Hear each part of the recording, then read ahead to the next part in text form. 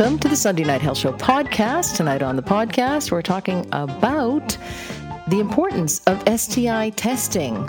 Jamie Cambpell, the voice of the Blue Jays, has a story to share with you about his dating life and how that led to a devastating diagnosis.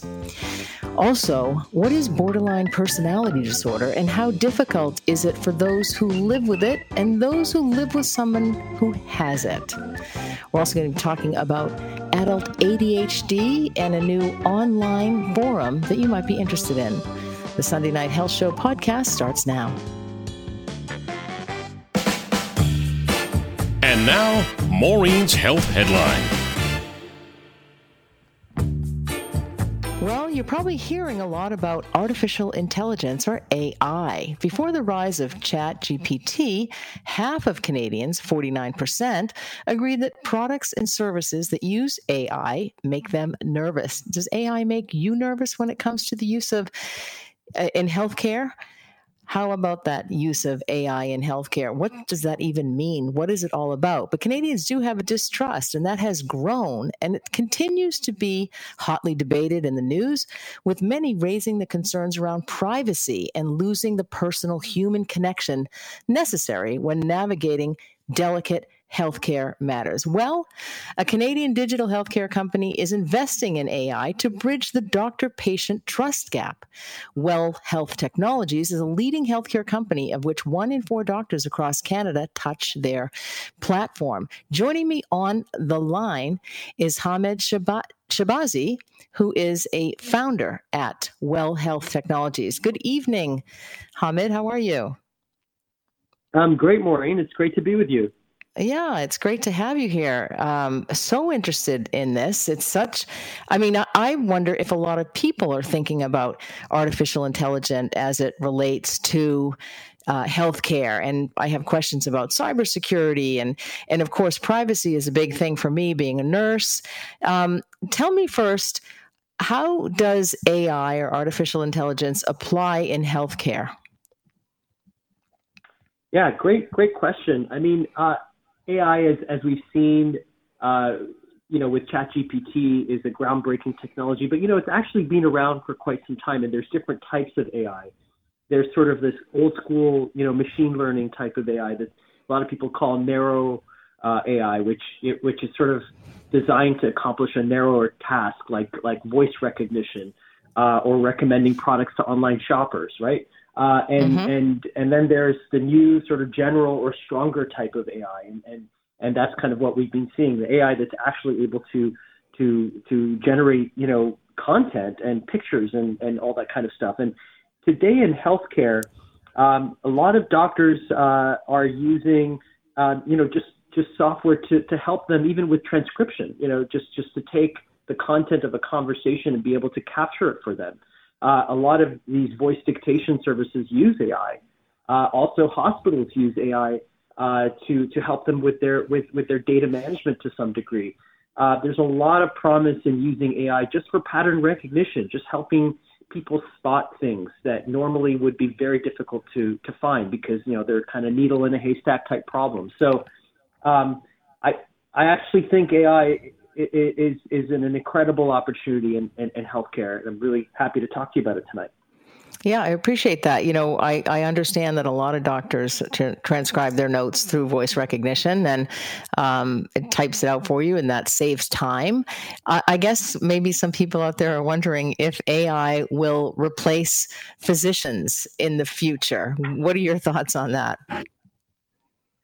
I don't think it's going to be I don't see that in my lifetime, and really quite. I personally don't see it in even the next sort of 60 to 100 years. I think it's because health is so important to us, and I think even if the capabilities of a machine become far more advanced than that of a doctor, the role of a doctor oftentimes is to just let us know that we're going to be okay, to put that sort of hand on our shoulder and guide us through, the maze that is healthcare, the journey that is healthcare. And I think doctors are going to become much better supported through AI.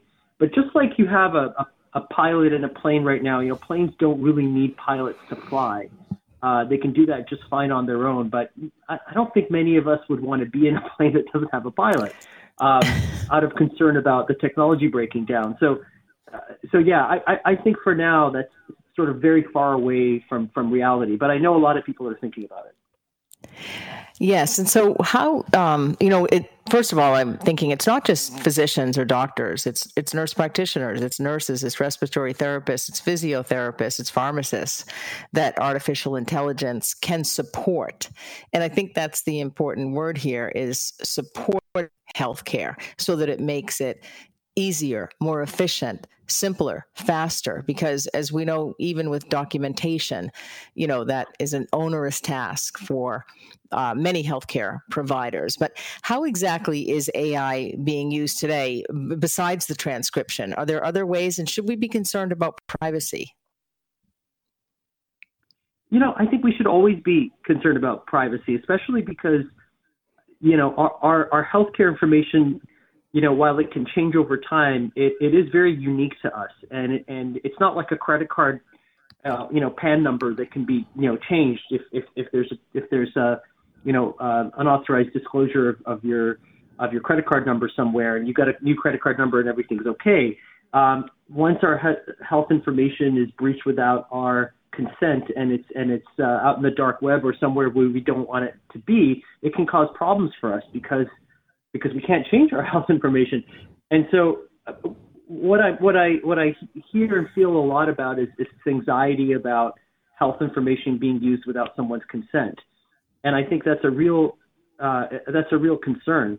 But what I'm hearing more and more lately, I think as a result of people just seeing the potential behind generative AI through services like ChatGPT or Bard, is just how fundamentally helpful this technology can be. And I think people are starting to want their data to work for them. They just want to be able to make sure that they're the ones providing that consent, that there should be some kind of unambiguous ability to say, yes, I want my data working for me, as opposed to someone, using some very complex terms and conditions to deduct that ability to use your data. And so I think we're heading in a place where more and more people will want insights from their data. And as long as incentive models are right and people who allow access to their data get something valuable in return for that, I think this could have a happy story for Canadians.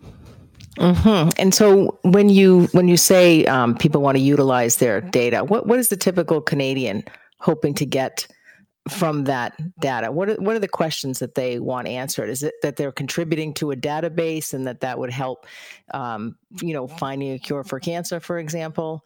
Or how does AI apply typically to, somebody who goes into their doctor, they have hypertension, they might have type 2 diabetes, and, how is it that they can benefit from AI?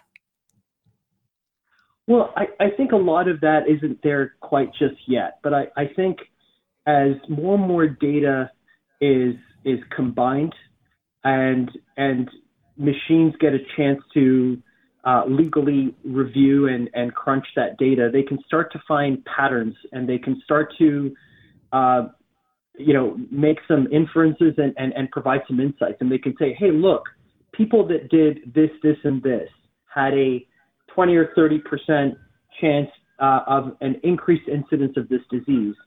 And you kind of start to fit within that pattern. There's all kinds of patterns out there. There's all kinds of data out there. There's data that's coming from your blood test. There's data coming from your clinical notes that your doctors write. There's data coming from your user-generated devices like your Apple Watch and how many steps you take every single day. All this data right now, creates a lot of, narrow sort of insights for us. But as we start to combine those, they can become very powerful in identifying certain patterns. And I think we're starting to already see some of that stuff pop up in our Apple Watch. If you have kind of one of the latest generations of the Apple Watch, it'll start to tell you if it sees kind of a different trend. And I don't know how much AI they're using or not using, but we can expect to see more and more of this type of thing of these insights. And I think that's where people are excited.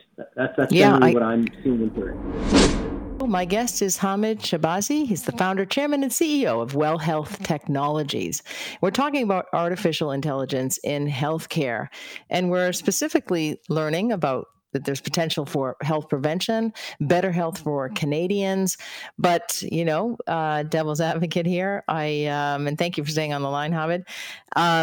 What about those people who fear that the government is following them? They don't want their data to be a part of this. They don't want to go to the doctor for fear that they're going to be tracked. What are your thoughts on that?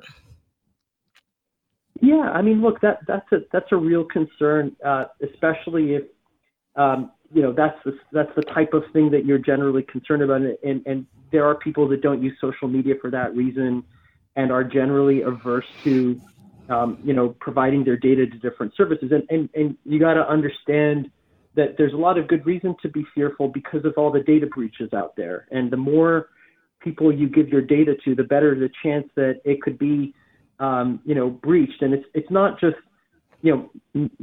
mistrust or concerns about the person whom I gave the data to on correct pretenses. And, they're not misusing my data. They're doing exactly what they said they were going to do, but they're holding my data. So guess what?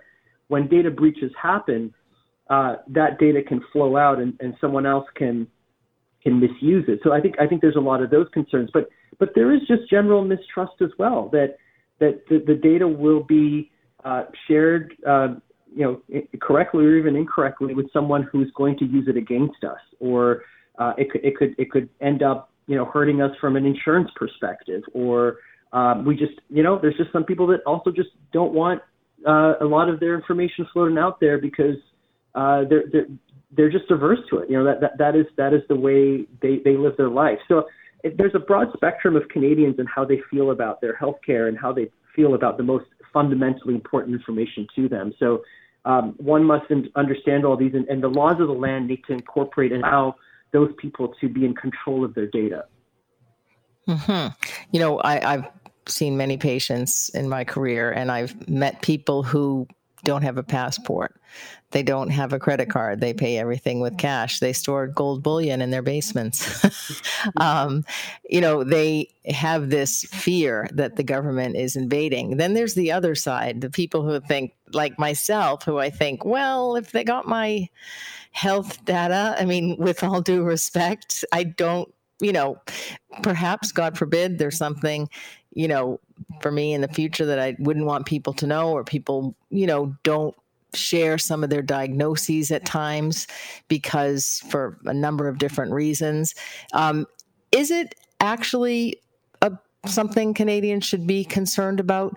I mean, how big of a problem is this hacking of healthcare data, and what are people doing with it? I mean, are the hackers looking for data sets, or are they looking to find out, a famous person's diagnosis? I mean, what is it all about? Look, I mean, I think there are definitely concerns out there, and I think there should be, because healthcare tends to be the most breached sector out there. Now, some people believe that that's the case because there's more compulsory notification that's required when healthcare data goes missing, as opposed to other data going missing, because of, again, like how important that data really is. So I think there is concern, and there should be a lot of concern, but I do think a lot of the concern, getting beyond just the concept of being hacked, this issue of is my data out there, I think that's somewhat generational too. Obviously, you have young people that don't want their data out there and are concerned as well, but younger people are more used to having more of their data out there and exposed, and I think and a lot of people even just share things about themselves out there, in terms of things that are even medically oriented associated with them. So I would say in general, as millennials and Gen Zs grow older, we're going to see the general attitudes changing over time, and we're going to see more and more people wanting to get value out of their data as opposed to just wanting it locked up and out of sight and out of mind.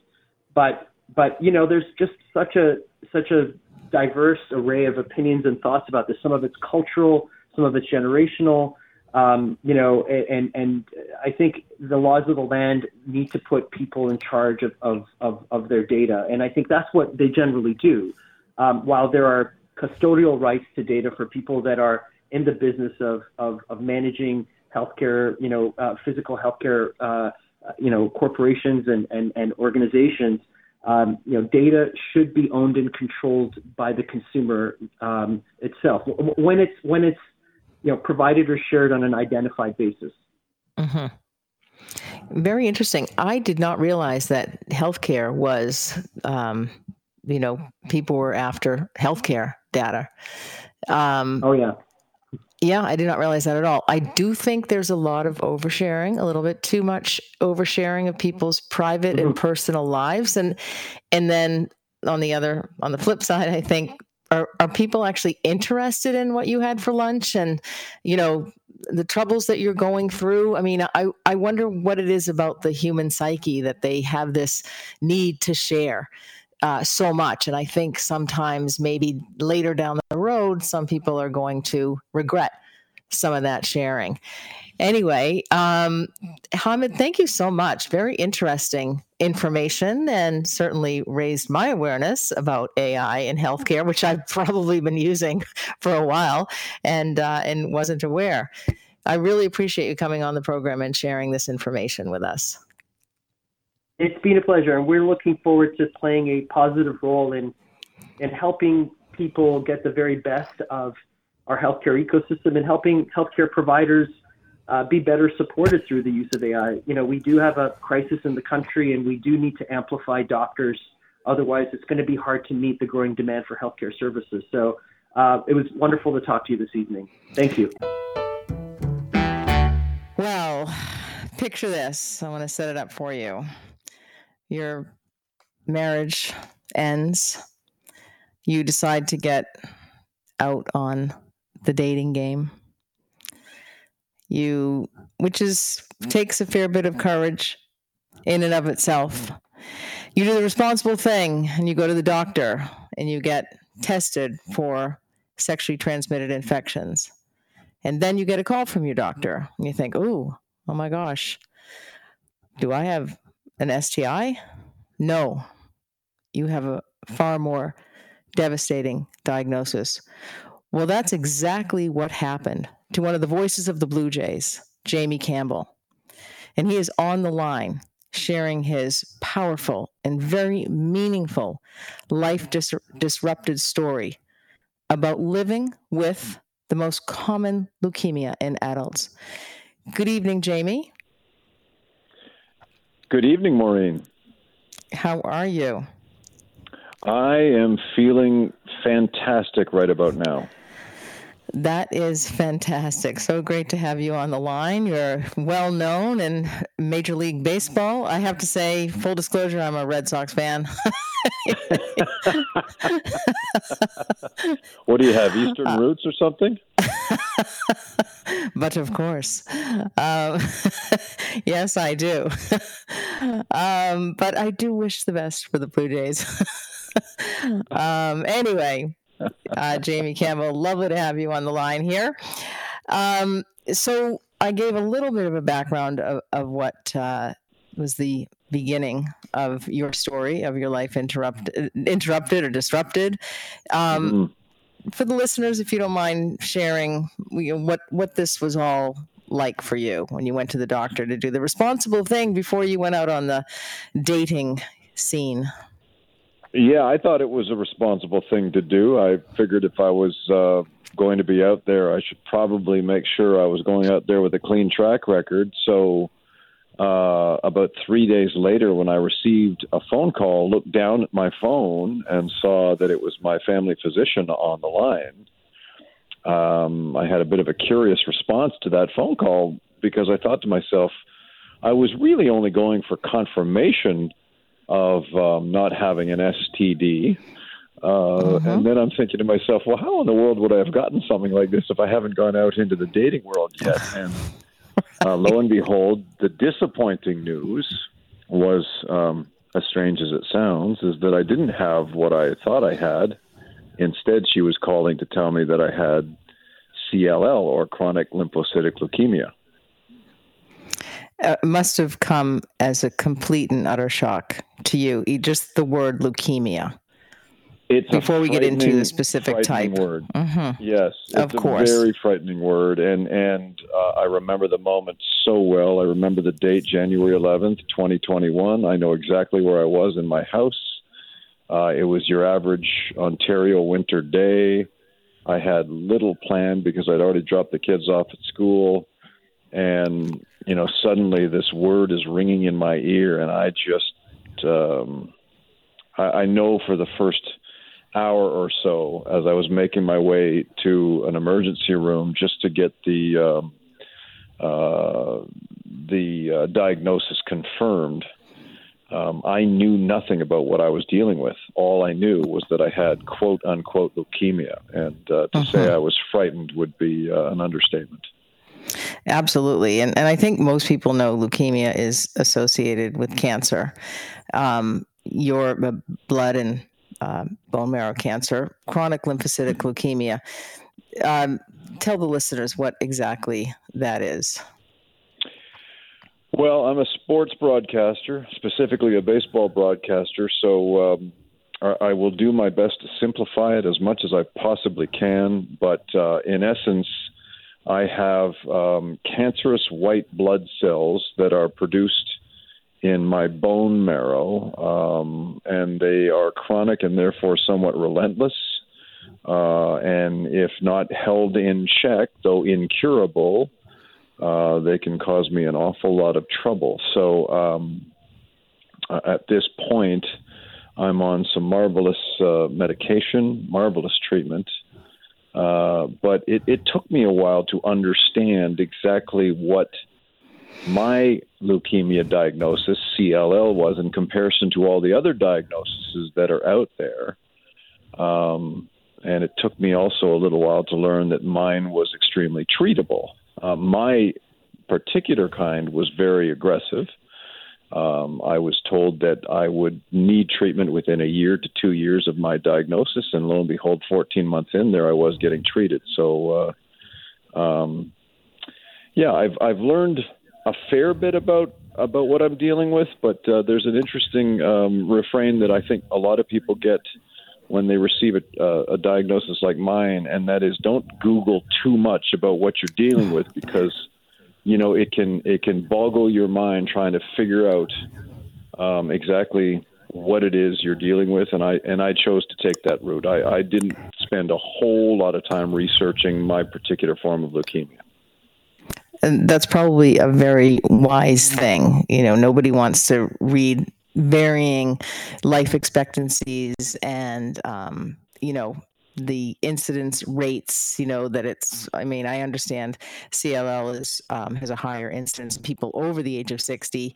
You're not quite 60, and so there's so many different things that you can read that are not necessarily accurate or correct, or some of it is research. So I applaud you for not getting into the weeds, because it can certainly, you can also find whatever you want on the World Wide Web.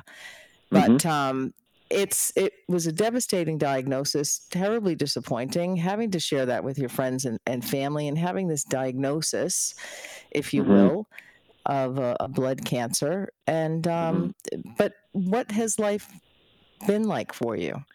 Life's been fascinating since. It's been, and I heard somebody who also had leukemia, that it can be the strangest blessing.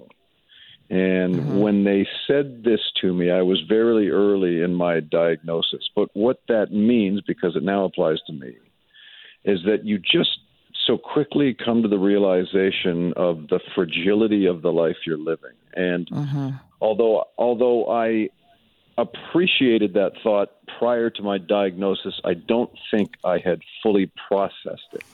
And now I spend moments really investing in them, and I see things a little differently. And I love to describe to people that prior to my diagnosis, I used to go on walks in our neighborhood with both of my children, and they all felt very much the same for many, many years. And the first one I went on with them after diagnosis felt differently, and I saw it differently, and I see things differently. And it's almost as if when your mortality comes into question, the world shines a little brighter. You start seeing things that perhaps you were missing. And that's been the case for me. I must admit, I relish every day now, and I don't take them for granted. I don't sit around thinking I'm going to have 15,000 more of these things when I know I'm not going to. So a blessing in the weirdest possible way. I know. I had a patient who was diagnosed with terminal cancer, a terminal cancer, stage 4 metastatic cancer, and they said that they had never appreciated all that they had in life. And one of the best Christmases they'd ever had was the one after they were diagnosed. I hear this from a lot of patients of mine once they get a devastating diagnosis, such as cancer or traumatic injury occurs. So what is life? You started all of this out because you wanted to start dating. So what is dating like with this diagnosis of cancer? It hasn't been much of an issue, and I should say that I am no longer in that world. I did successfully meet somebody. I'm in a loving relationship, and I'm thrilled with that. Very happy. But at the time, it wasn't a difficult thing to admit to some of the people I was going out with. On the day that I was diagnosed, I had just started seeing somebody.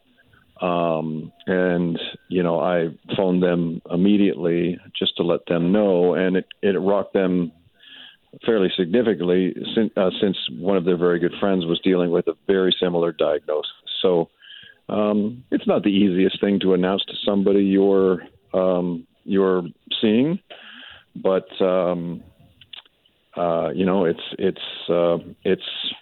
I guess dating in your 40s and 50s is a lot different than doing it when you're a teenager or in your early 20s, and that we tend to know at this age exactly who we are, exactly what we want, exactly what makes us happy, and we don't mess around with hiding things and lying and being deceptive. We come right out and say how we feel, which is very much the case for me. And so it wasn't difficult for me to be very, very forthright with the people I was dealing with.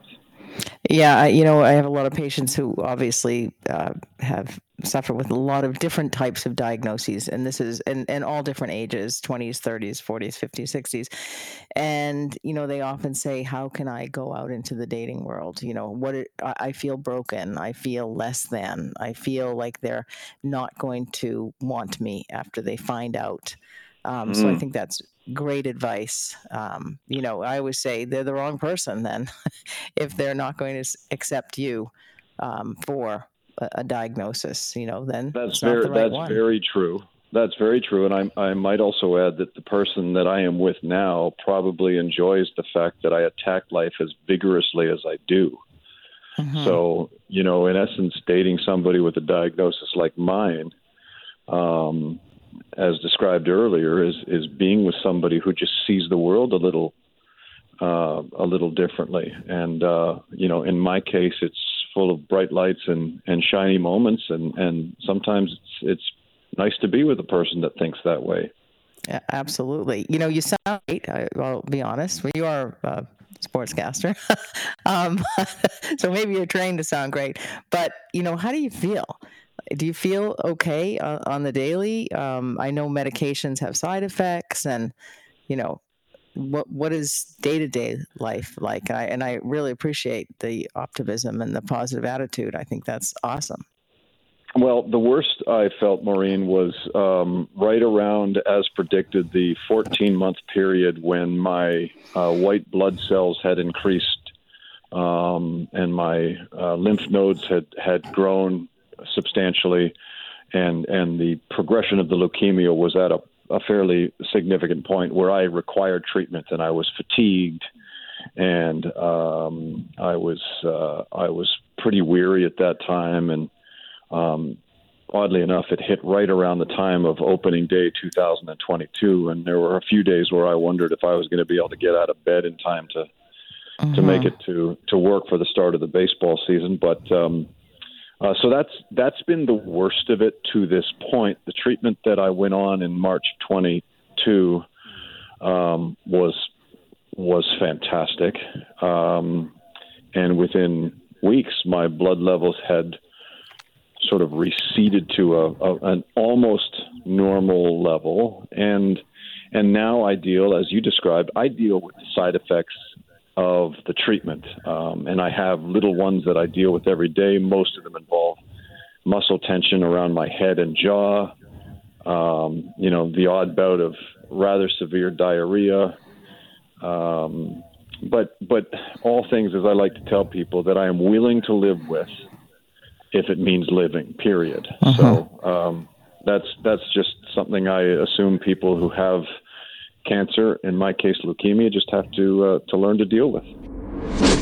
Jamie Cambpell, one of the voices of the Blue Jays, is my guest. He's talking about how his life was disrupted by a diagnosis of chronic lymphocytic leukemia. Thanks so much for staying on the line, Jamie. I really appreciate it, and I appreciate you being with us. I know it's late where you are. Well, I can't believe I've spent so much time with a noted Red Sox fan. I don't normally spend this kind of valuable time in that respect. How lucky you are. You're really lucky. Anyway, so tell me, I know you've given us a few tidbits of your Silver Linings playbook, and that's how you utilize that to optimize your mental and physical health, which is so important, not only for everybody, but especially for people with a diagnosis of chronic lymphocytic leukemia like you have, or cancer.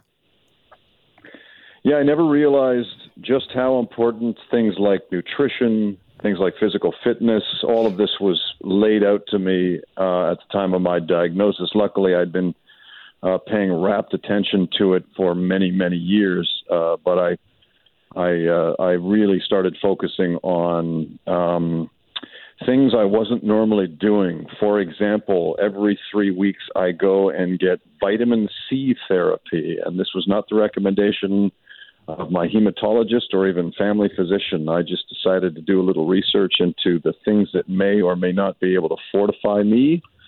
And that is one thing I have definitely committed to. I eat organically as often as I possibly can, a high-protein diet with lots of fresh organic juice every day, just to build up, this now 56-year-old body as best as I possibly can. And I work out vigorously, which, can make for a long summer, given that I work out, have a couple of kids that I'm raising, and have to do seemingly every single day a Blue Jays broadcast, and it gets harder and harder, as you may know, as you get older. But I made it a personal goal of mine to build myself up physically and even mentally to prepare for whatever battle is going to lie ahead with this diagnosis of mine. Mm-hmm. I think that's such an important message. I wanted to talk to you a bit about, and I love this, something that you did during COVID. A lot of people complained. A lot of people became Facebook physicians. A lot of people, were just outrageous and focused on the negative during the COVID. But you did something extremely positive because human contact is so important. Tell me a bit about that. Well, I've been broadcasting Blue Jays games for many, many years, and I have always known that there is a significant portion of our audience that is, well over the age of 60. Baseball is one of those generational sports, and you may have received your love of the game from a father or mother or a grandparent. And I recognized that I would often go places and young people would come up to me, and sometimes the first thing they would say is, "My grandmother loves you." And my thinking is that baseball to so many people can be like a really good friend that you rely upon to be there for you every night, because it pretty well is now, with every single game televised. And, in many respects, there's so many seniors who aren't that physically active, and they look forward to just sitting down at night and either listening to the game on the radio or watching it on TV. And I knew that in COVID times, these people would be more isolated than the rest of us. And I made a pledge on social media to call as many people as I possibly can. I kept this huge notebook full of names and phone numbers.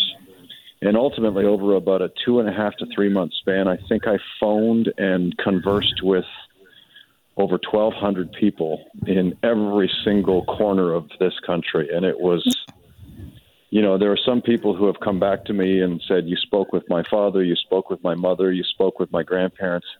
And they think that I was doing them some kind of a favor when the rich return I got from it was engaging with people that I would never have normally had an opportunity to do that with. And it just filled me with just wonders. And I'm the one that ultimately benefited from it. Absolutely. That is so amazing.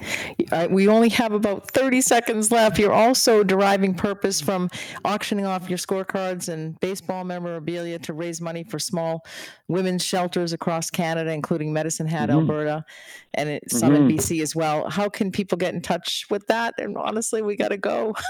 Best way is to just follow me on Twitter, SNet Campbell, and I'll be doing it for every homestand. Jamie, thank you so much. Pleasure to talk to you. Wishing you the best health possible. I really appreciate you coming on. Thank you, Maureen. It's been a pleasure. We're going to focus on the brain and mental health. And we're going to be talking about borderline personality disorder, which is as common as bipolar disorder and Alzheimer's, but it doesn't get the attention that other mental illnesses get. We're also going to be talking about mental health and aging, because I think that is so critically important. But right now, joining me on the line is Dr. Kourosh Edalati. He is the Medical Director and CEO at Elumind Centres for Brain Excellence. Good evening, Dr. Edalati. Hi, Maureen. How are you doing? I'm fine, thank you. Yeah, nice to talk to you. It's been a while. How are you? I'm doing well. How are yourself? That's great. I'm doing fine. Thank you so much for asking. Thanks so much for joining me. You are the guru of brain health, mental health. It's so important. And as we destigmatize this condition, I hope, because I think that prevents people from getting the right help. We're learning more about the brain, and certainly at Elumind Centres for Brain Excellence, you do lots of different diagnostic testing and treatments, and thinking outside of the box for patients as well. So it's not kind of your traditional clinic, which is awesome. But tonight I wanted to talk about borderline personality disorder.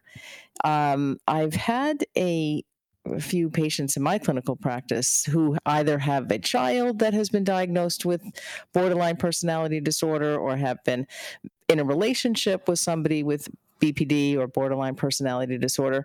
For the listeners, would you mind explaining exactly what borderline personality disorder is? So, Maureen, borderline personality is actually a lot more prevalent than people think in Canada and the U.S. At least a couple of percent. That's what the prevalence is, and it is a personality disorder as it suggests. So, personality disorders oftentimes start forming in early childhood and fully develop by kind of late adolescence, early adulthood. And borderline personality is a diagnosis, the mental health diagnosis made by mental health professionals. And it involves a number of symptoms that we see commonly occurring in people suffering from this condition. A lot of times we see people having difficulty with emotion regulation, which is what probably you've seen in some of your patients.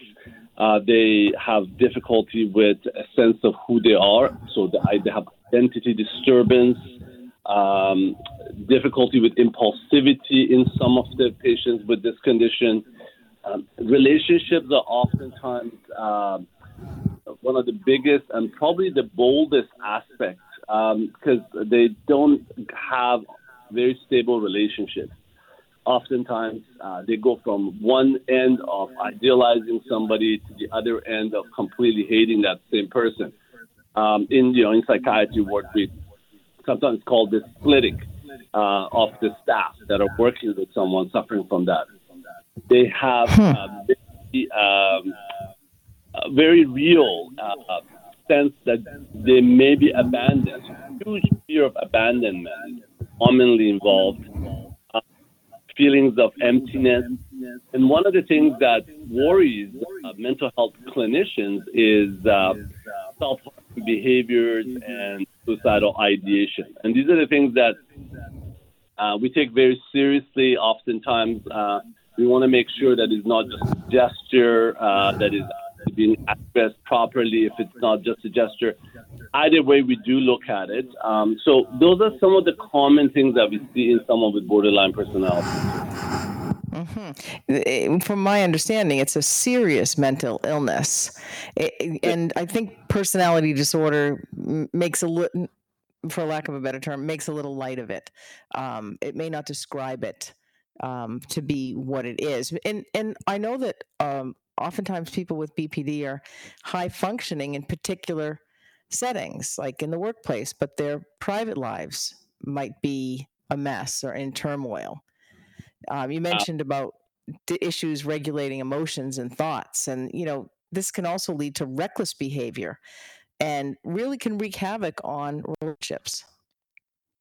And that couldn't be any more true, Maureen. So there's an attachment component that comes with borderline personality disorder, and you may see your coworker as completely normal, but when that person goes home to someone they somewhat feel attached to, the emotional dysregulation oftentimes presents itself with the smallest trigger. And of course, that's one of the reasons why relationships are oftentimes unstable. And of course, you add to that impulsivity, and you can see how problematic this could be in a relationship. One of the things that we oftentimes see also as a comorbid condition are other mental health conditions, such as depression, anxiety, and substance use disorders. Mm-hmm. And we say emotion regulation issues. It's very soft. When these people go home and they're working fine at the office, whatever, but when they go home and they're triggered, it is explosive. It is abusive. It comes out of nowhere. Is that a fair enough statement? Well, it can end up in a rage, actually. So, but I wasn't trying to minimize the impact. No, I know you weren't. You didn't say, you didn't make up emotion regulation. They did. Yeah, the they, the proverbial they. Yes. It's described in medical books as emotion dysregulation. It's soft, Yeah, absolutely. There's of course a range as well to this emotion regulation problem. You can go from someone being angry to going in absolute rage, and this is one of the things we see in borderline personality disorder. Emotion regulation involves being able to apply the brakes. So somebody says something to you, and it may be triggering, or it may not be really that triggering, right? You can apply the brakes in the frontal lobe of your brain and say, hey, okay, let's talk about this. That wasn't appropriate, or something like that, right? In someone who suffers from borderline personality disorder, they go from 0 to 100 very quickly. Mm-hmm. It doesn't even give them an opportunity to reach out to their rationale or their any logical discussion. They just go from 0 to 100. And what's interesting is that their amygdala, which is basically a little almond-shaped structure in the brain and the side of the brain, which is very involved in regulating emotions, is oftentimes affected, basically. It's smaller than expected. And so what we see is that the person just cannot apply the brakes. It goes really quickly to 100 kilometers an hour. Mm-hmm. And I think we've all known people like that. Just speaking of the terms, that borderline in the borderline personality disorder, historically that meant somewhere between, they're on the borderline between psychosis and neurosis. Is my understanding. What are the causes of borderline personality disorder? So there are, obviously I mentioned one part of the brain that might be involved. The size of that size might be smaller, and that might be genetically factored in. But there's definitely environmental factors involved. A lot of times, these individuals have been a victim of emotional or sexual, physical abuse.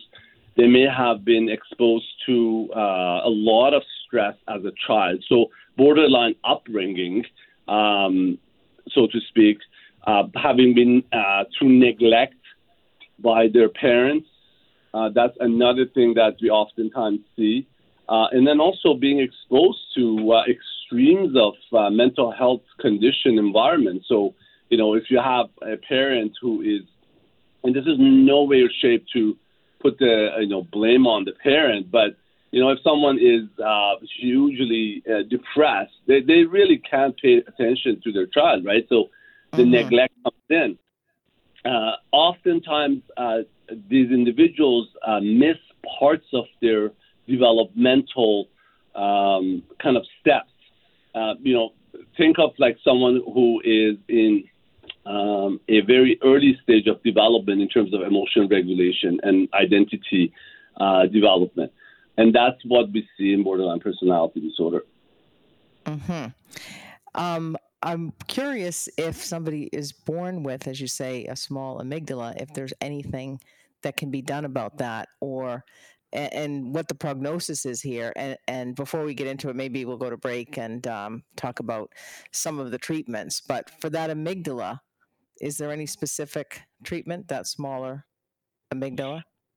So what we've seen is that some of the treatments we can talk about later on can actually increase blood flow and improve connectivity in parts of the brain that are involved. Now, there isn't a specific study done to show that the amygdala would increase in size again, but definitely with the pathways that they have available in the brain, training them and making them more optimized, they can clean up some of the symptoms that they're suffering from. Heal your brain, change your life. My guest is Dr. Kourosh Edalati. He is the CEO at Elumind Centres for Brain Excellence, and we are talking about borderline personality disorder. Thank you so much, Dr. Edalati, for staying on the line. Just quickly, you've led a little bit into the symptoms. How is this diagnosed? I'm sure a lot of people out there are thinking they're in a relationship with somebody that has borderline personality disorder, or maybe they have a child who's having particular impulsivity and anger, irritability symptoms. How is this diagnosed? So we have a manual of diagnosis called DSM, and it's in the version of 5, basically. Any personality disorder involves a pervasive pattern. So what it means is that it's been pretty much present for a longer period of time. And in the case of borderline personality, we look at pervasive patterns of instability of relationships, self-image, and emotions, as well as seeing a lot of impulsivity that started basically early adolescence. And typically, we look at the minimum of 5 symptoms out of a number of symptoms. I did mention them before. but I just very briefly go over them again. So, avoiding abandonment. So they oftentimes feel they're being abandoned, so they try anything to get rid of that. Having those rages, unstable emotions, the difficulty with their identity or sense of who they are, impulsivity. So they're doing a lot of things that are impulsive. And we know all about those stuff. Maybe suicidal ideations that are commonly seen when they're hopeless, feelings of emptiness, and finally, very importantly, is affective or emotional instability. And so these are what we call the symptoms, and usually we look at 5 of those. And on top of that, anytime we diagnose a mental health disorder, we look at function. So we look at how the individual has social functioning, has occupational functioning, or academic functioning. And if those we diagnose the individual with borderline personality disorder. Now, having said that, a lot of people, 1 or 2, or maybe people, but not necessarily meeting the threshold.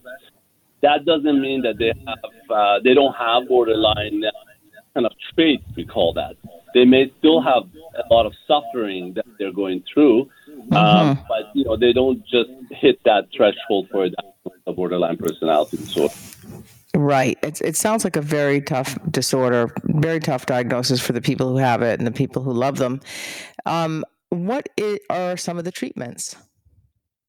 So oftentimes we use medications for if there's a comorbid condition. So a lot of times people with borderline personality disorder suffer from depression, anxiety, etc. So if they have, we mentioned psychosis, if there is any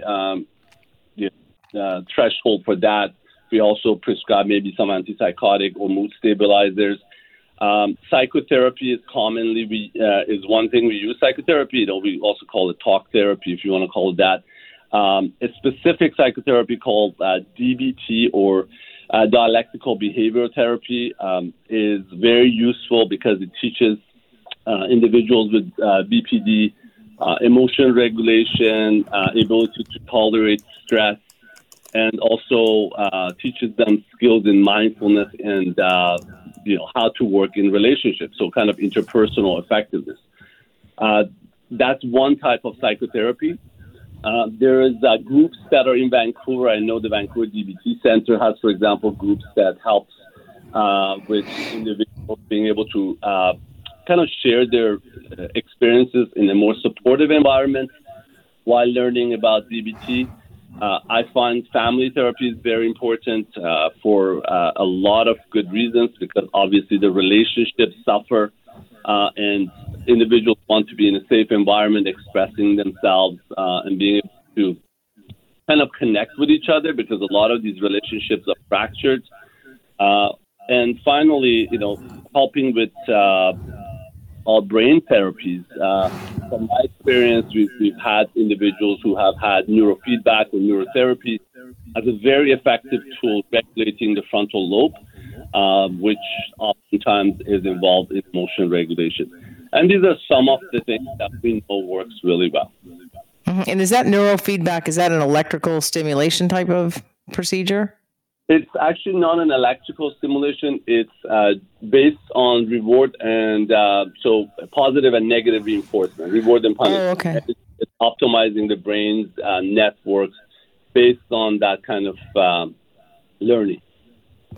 So this is for an adult, maybe in their 40s or 50s, that has been like this type of reward.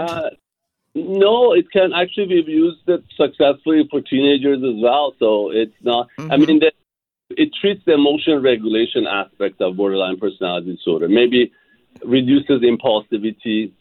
So some of the symptoms that we see can be reduced significantly with this kind of therapy. Outstanding. What is the best way? We're up against the clock here. What's the best way for somebody to get services at Elumind Centres for Brain Excellence? Just go to our website, elumind.com, and book an appointment, and we'll be happy to help. Well, thank you so much, Dr. Edalati. Really appreciate you coming on the show. My pleasure, Maureen. Anytime. Thanks for listening to the Sunday Night Health Show podcast. You can subscribe, rate, or review on your favorite podcast app. And if you've got a question about your health, the nurse is always in. So email me, nursetalk@hotmail.com, and I just might answer your question, anonymously, of course, on next week's show. For now, have a happy and healthy week.